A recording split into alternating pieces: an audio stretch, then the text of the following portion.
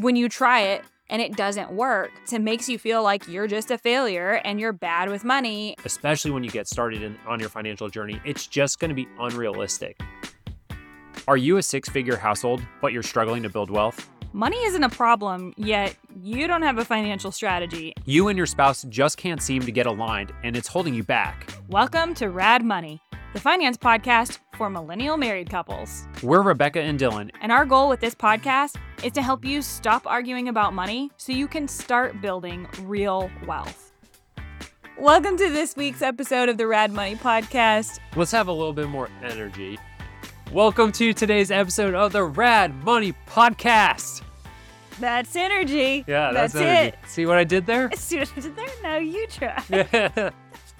I think that's a keeper. All right, so today we're talking about our least favorite budgeting trends. There's a lot of trends out there, and we'll say that we've tried some of them. We've had clients try them, and we give them the Rad Coaches thumbs down. Oh, good Lord.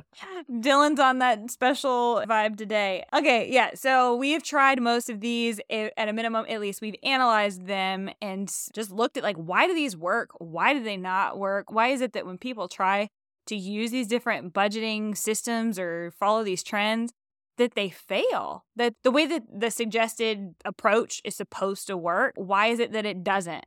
Why is it that people end up being so frustrated with it? And, you know, really what's going on there. But we'll also share a couple things that we do like. Yeah, of course. And why it's honestly even what we teach. Yeah. If you've had problems with these, if you're like, well, budgeting doesn't work for me and I've tried these things that you don't like, sign up for our newsletter and get the Cash Flow Freedom Framework for free. Legit. We'll walk you through how to use a budget and all the things that will make you successful with your money. All you got to do is sign up for our newsletter and you'll get a code to receive our Cash Flow Freedom Framework course for free, and you can start walking through that. And this is what we think is the best. We think it, but so do the people who have used it. We were just talking to someone the other day who was giving us just telling us what their experience was like. And they were just like, I've been overcomplicating it forever, and it always made it so hard for my spouse to understand what I was trying to tell them and how we should really work together. And so we've made it super simple while also making it actually make sense for you. Right. And giving you information that is helpful and useful. So we've taken all of this overthinking and thinking that you have to be a financial frickin' analyst yeah, to manage your money. And we've just said, no, this is all you need to be effective. And it's super streamlined and it's super awesome. And like Dylan said, if you sign up for a newsletter, you can get access to that for free. That's a $97 value that we're just giving to you. So check that out, especially if as you listen to the episode, you're like, yep, tried that. Hated it. Right. Yeah, exactly. This Did is like, not work. if you're like, oh, I don't budget because I did this and it didn't work for me. And we're saying, duh, we know that doesn't work. Here's a better way to do it. Exactly. So that brings us to our least favorite budgeting trends. We cannot stand these trends for one reason or another. We just don't like these. And there's a reason for it. It's just like what people tell you to do with your money, and it's very prescriptive. Anytime something's going to be really prescriptive, no, thank you. That's not going to work. We need customizable budgets. Right. Okay. They need to work for you as an individual, or they're just clunky. Yeah. I think clunky is a good word for it. It's just like, it's just too much. I also want to, as we go through these, say why they, in theory, should work. Because I think the premise behind them is, there's always like a good intention behind it. Yeah. But then like we'll tell you the real life what ends up happening when you start trying to do these things as well. Okay, so this is going to be great. Let's get into it. So the first budgeting trend that we are just, nope, 2 thumbs way down, envelope systems. Yeah. I cannot stand envelope systems. Well, let's talk about one. We personally tried it. We did. So let's talk about what the envelope system is. Yeah, okay. Yeah, that's great. Yeah, we tried this ourselves, and it was just so annoying and frustrating. The fact of it is, it's just too much to manage. But essentially what the envelope system is, you have an envelope for really each spending category in your budget. Yeah. And what you're going to do is you're going to pull cash out for the spending that you're going to do in that category for the month. So if you have a $500 grocery budget, you're going to have $500 cash in an envelope with groceries written on it. If you have $100 for gas money, you're going to pull out $100 and you're going to put it in an envelope with gas money on it. So on through all your categories in your budget. Right. You've designated how much you're going to have for each spending category, and then you pull out the cash and put it in the envelope for that category. Now, the reason that people think that this is going to be such a great idea is because you can't overspend cash. Yeah. And that makes perfect sense, right? Like, if I only have $500 in my grocery store envelope, then I'll go to the grocery store and be really conscious of how I'm spending my money, especially towards the end of the month where it might be tempting to just buy a bunch of stuff to fill up the refrigerator, but it forces me to go, oh, should I shop my pantry right now and see what I can do and be creative so that I don't overspend in this particular category? Yeah, and in theory, that's fantastic. Yeah. And it makes a lot of sense because we know that when we spend cash, there is that more conscious relationship with money. When we talk about money mindfulness and wanting to be more money mindful, using cash can be a great way to do that. Oh, yeah. You're going to be more conscious of spending cash than you are a credit card. And there's a lot of studies that show that you'll spend more on a credit card than you will if you have cash in hand. Yes. And that's because of something that is called decoupling, which is that you aren't able to connect those two transactions in your mind. You aren't able to string the transaction between reduction of resources because it's all happening digitally. So you don't actually feel your purse getting lighter. So the evolution of your brain hasn't really caught up to this digitized currency. So we are unable to fully conceptualize the fact that we just spent a bunch of money. I just used a bunch of words. But what it essentially means is that it's harder for you to actually keep track of your transactions, and doing all that mental math leads to overspending for a lot of people. Right. And we just value cash more than we do the credit card. Legitimately. Yeah, yes, we do. We do. And so the envelope system in theory makes a lot of sense. I mean, we might have just convinced you to want to try it. The reason we don't like it is because this is the really clunky one. It's a lot of cash. Keeping up with the envelopes is a real pain in the butt. I don't know about you. I don't really like walking around with a boatload of cash. It makes me uncomfortable.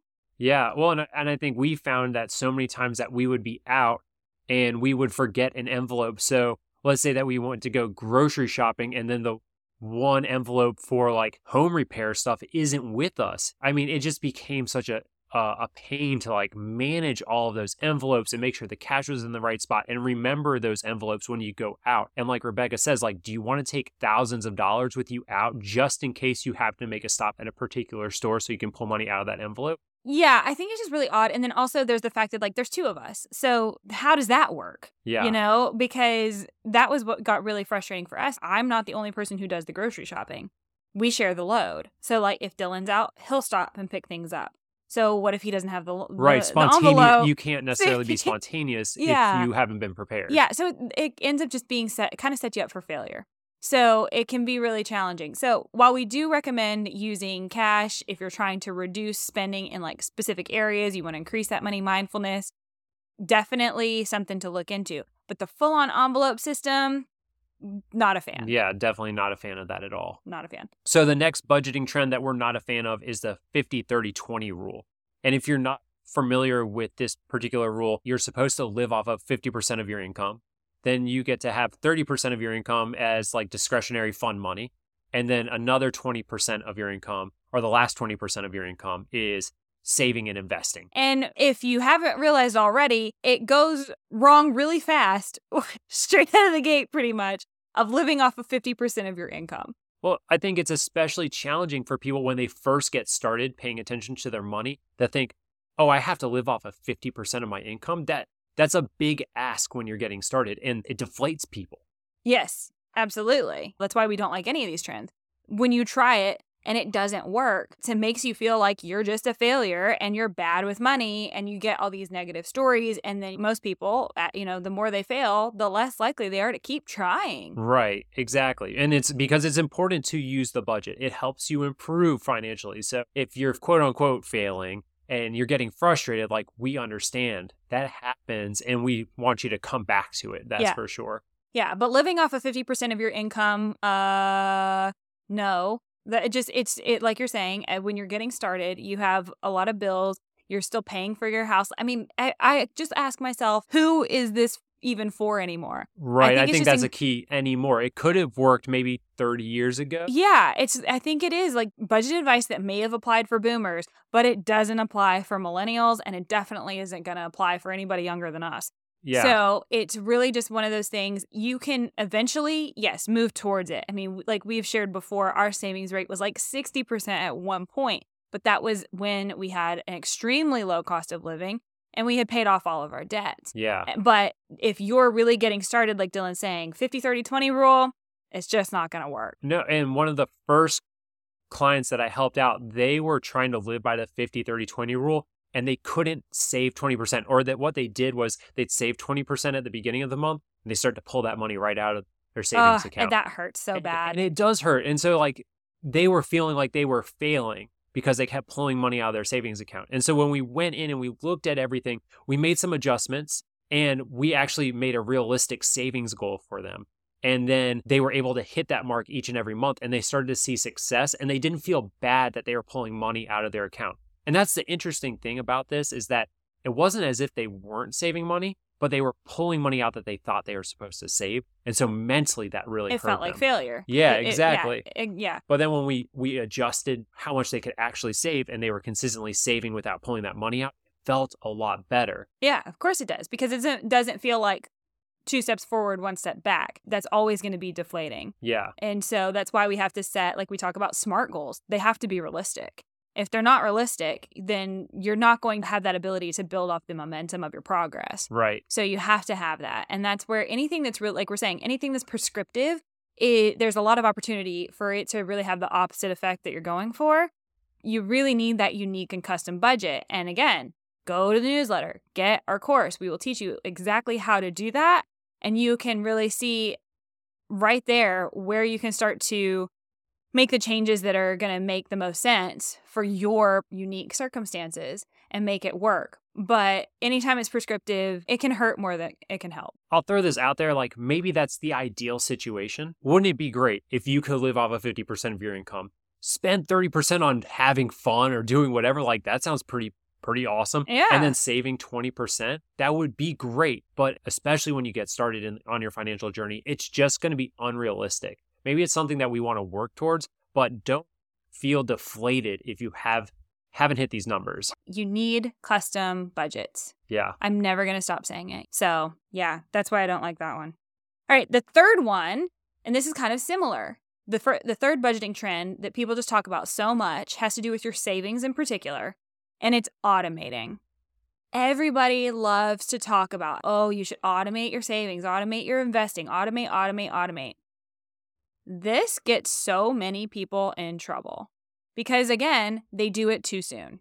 Yeah. And they end up doing what I call play hot potato with your money. Yeah, just like that example of my clients earlier. That's exactly it. I'll get paid on Friday, and so then I'll transfer this much money to my savings, but you don't know your cash flow. You haven't mastered your budgeting. You don't really know how much you spend every month on all the different things. You aren't really in tune with your numbers. And so you automate, and then you end up having to pull that money right back out. Or you automate even a debt payment. I see this all the time with clients when they're trying to get out of debt, and they'll make a decision to pay more aggressively on their credit card debt, but they haven't been paying enough attention to their budget, and I have to call them back to that. And I'm like, okay, do you see what happened here? You made an aggressive payment on that balance, but then you had to use your credit card to pay for your necessities. Right. So that wasn't realistic for you to put that money over there because you don't have enough knowledge of your budget and your cash flow. So people love to talk about automating. It sounds really cool and awesome and great. And again, it is a great goal. Well, one thing is like take the thought process out of it. If you know you want to start saving or investing more money, one of the things that can get in the way is, I have to. It feels like a financial chore. Yeah, it's a chore. Every week or every month, I got to transfer money over to my savings and my investments. So I automate. Mm-hmm. And so like it's supposed to save you time. But like what Rebecca's saying is that if you haven't understood your habits and behaviors enough, that you might be doing it too soon. It's better to build up that muscle. It's like doing reps, going to the gym and lifting weights over and over again so you know that you can lift this much. So then when you show up to your budget every month, it's the same idea. I know that I'm consistently spending this much money. I can save this much money instead. yes, you start to set these unrealistic goals for yourself of, okay, great, I can save $500 a month, or I can pay off $500 a month off my credit card. But then you immediately put that balance back on, or you pull that money back out of your savings. Now, again, you Right. feel like a failure. And again, you're Right. just going to get so frustrated that eventually you're going to stop. And you're going to tell yourself these stories of just like, it's impossible, I can't, all these money mindset things will start to get in your way. So that's why I really don't like the advice to just automate your savings like that's some sort of magic pill that's going to help you reach your savings goals. If you aren't checking those other boxes, again, it can just be something that creates more mayhem for you and creates more work for you, honestly. There's really a series of events that you need to go through to be able to automate effectively. And that brings us to number 4. So the next one is an actually automated budget where you use an app or some sort of software where it looks at all of your financial statements and it spits out a budget for you. Yes, these are essentially the same thing as like the 50-30-20 rule, where it's very prescriptive. And it's all based off of your previous spending, which isn't really a budget. It's just a report. It's not going to be helpful if you're trying to change the way that you use your money. It's just saying, based off of last month, this is how much you should spend this month. So that's not a budget. That's why we don't like any of them. They just aren't helpful because not only is it based off of the past, but also the categorizations are terribly inaccurate. They especially can't separate things like if you bought household items and groceries at Target. Yeah. So it's not able to decipher all of those little things. And so again, that makes it very unrealistic. Or especially Amazon. You buy everything at Amazon. Right. And that would just be like online shopping or e-commerce or something like that. Yeah, it would just dump it into one category where really that's not how you should be categorizing your budget. So that's why I really don't like automated budgets, is the budgets are based off of past spending, not necessarily taking your future goals in mind. If it does suggest any changes, they just might not be realistic for you and feel like they're really out of reach and set you up for failure. And then finally, the fact that the automatic categorizations of the expenses, they're just always wrong. Right. And they're not categorized in a way that's actually helpful for you to identify, like we're saying, your habits and your behaviors so that you can make the behavioral change that you need to reach your financial goals. All right. So those were 4 budgeting trends that we're just not a fan of at all. And we find that if you haven't had success with budgeting and you've tried to follow one of these trends or rules or whatever it is, then don't give up. There are better ways to do this. And we want to talk about a couple of the things that we think these are the trends that you should follow and see that are most important if you're doing a budget. Yeah. But if you've tried any of the ones that we've said we don't like, and they've failed you, you're just not alone. Yeah. And hopefully now you understand why it was so hard and why it didn't work, because they're just flawed. Right. So the first budgeting trend that we're a big fan of is paying yourself first. Paying yourself first is such an important thing to make sure that you're bringing into your budgeting routine. Really what it means is that savings and investing are your top priorities. Yeah, it comes before everything else. It is the first line item on your budget, making sure that you are putting your financial goals up front, because you're really protecting yourself from a really common thing that people do, which is they try to just save, quote unquote, whatever's left. Right, exactly. They put it at the bottom of their mental math spreadsheet, because they maybe don't even use a spreadsheet. Maybe they don't even use a budget, but they tell themselves like, okay, if I can just reduce my spending, again, very vague, then I'll save whatever's left at the end of the month. But there's never anything left at the end of the month. It's like that rule. Parkinson's Law. Yeah. Where you're going to end up just using all of that time, not because you needed it, but just because you had it. The project it will take is however much time that you want to give it. Yes. And so the same will happen with your money if you let it. So if you find that you have an extra $50 in your budget and it's not been already like moved to your savings at the beginning of the month, you're probably going to spend it. We're just all very good at this. Yeah. And so you have to pay yourself first to kind of protect you from you.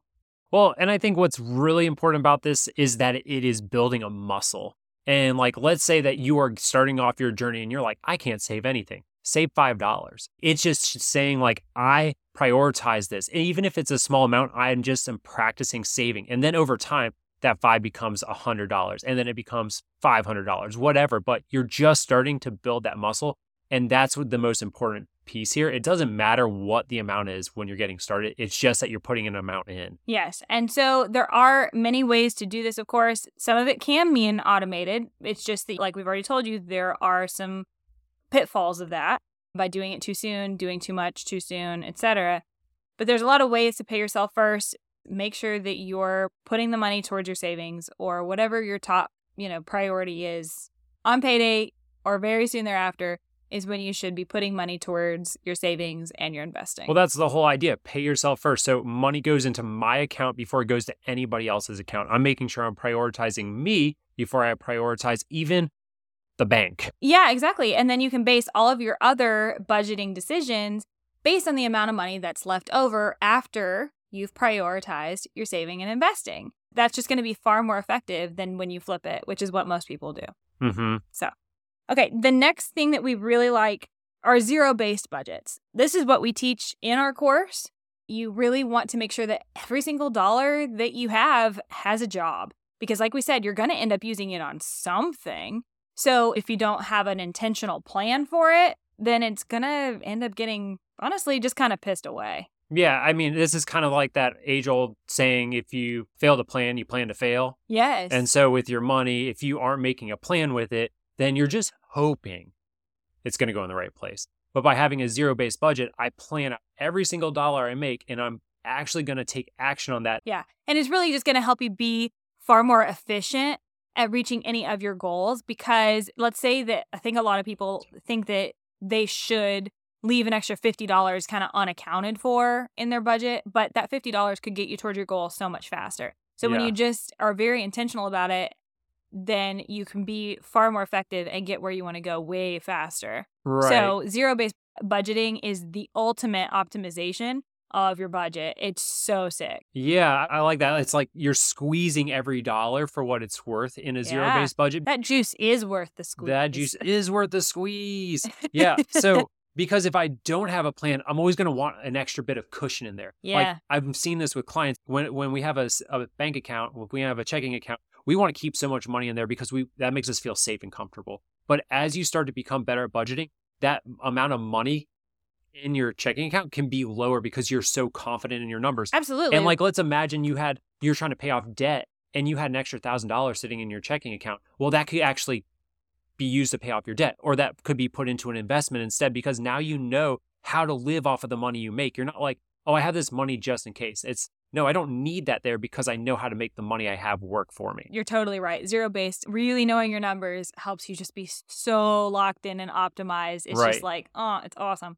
Okay. And then the last budgeting trend that we're really big fans of, it's just kind of the opposite of one of the things we're not fans of, is manually budgeting. We're really big fans of taking the time and manually tracking all of your transactions. Yeah, absolutely. And this might seem like a lot of work, but as you get better at budgeting, the more you do it, this becomes less and less time and is actually very quick and easy to do. Less than 30 minutes a week. Oh, totally. And the benefit of this is that you actually know what the heck is going on.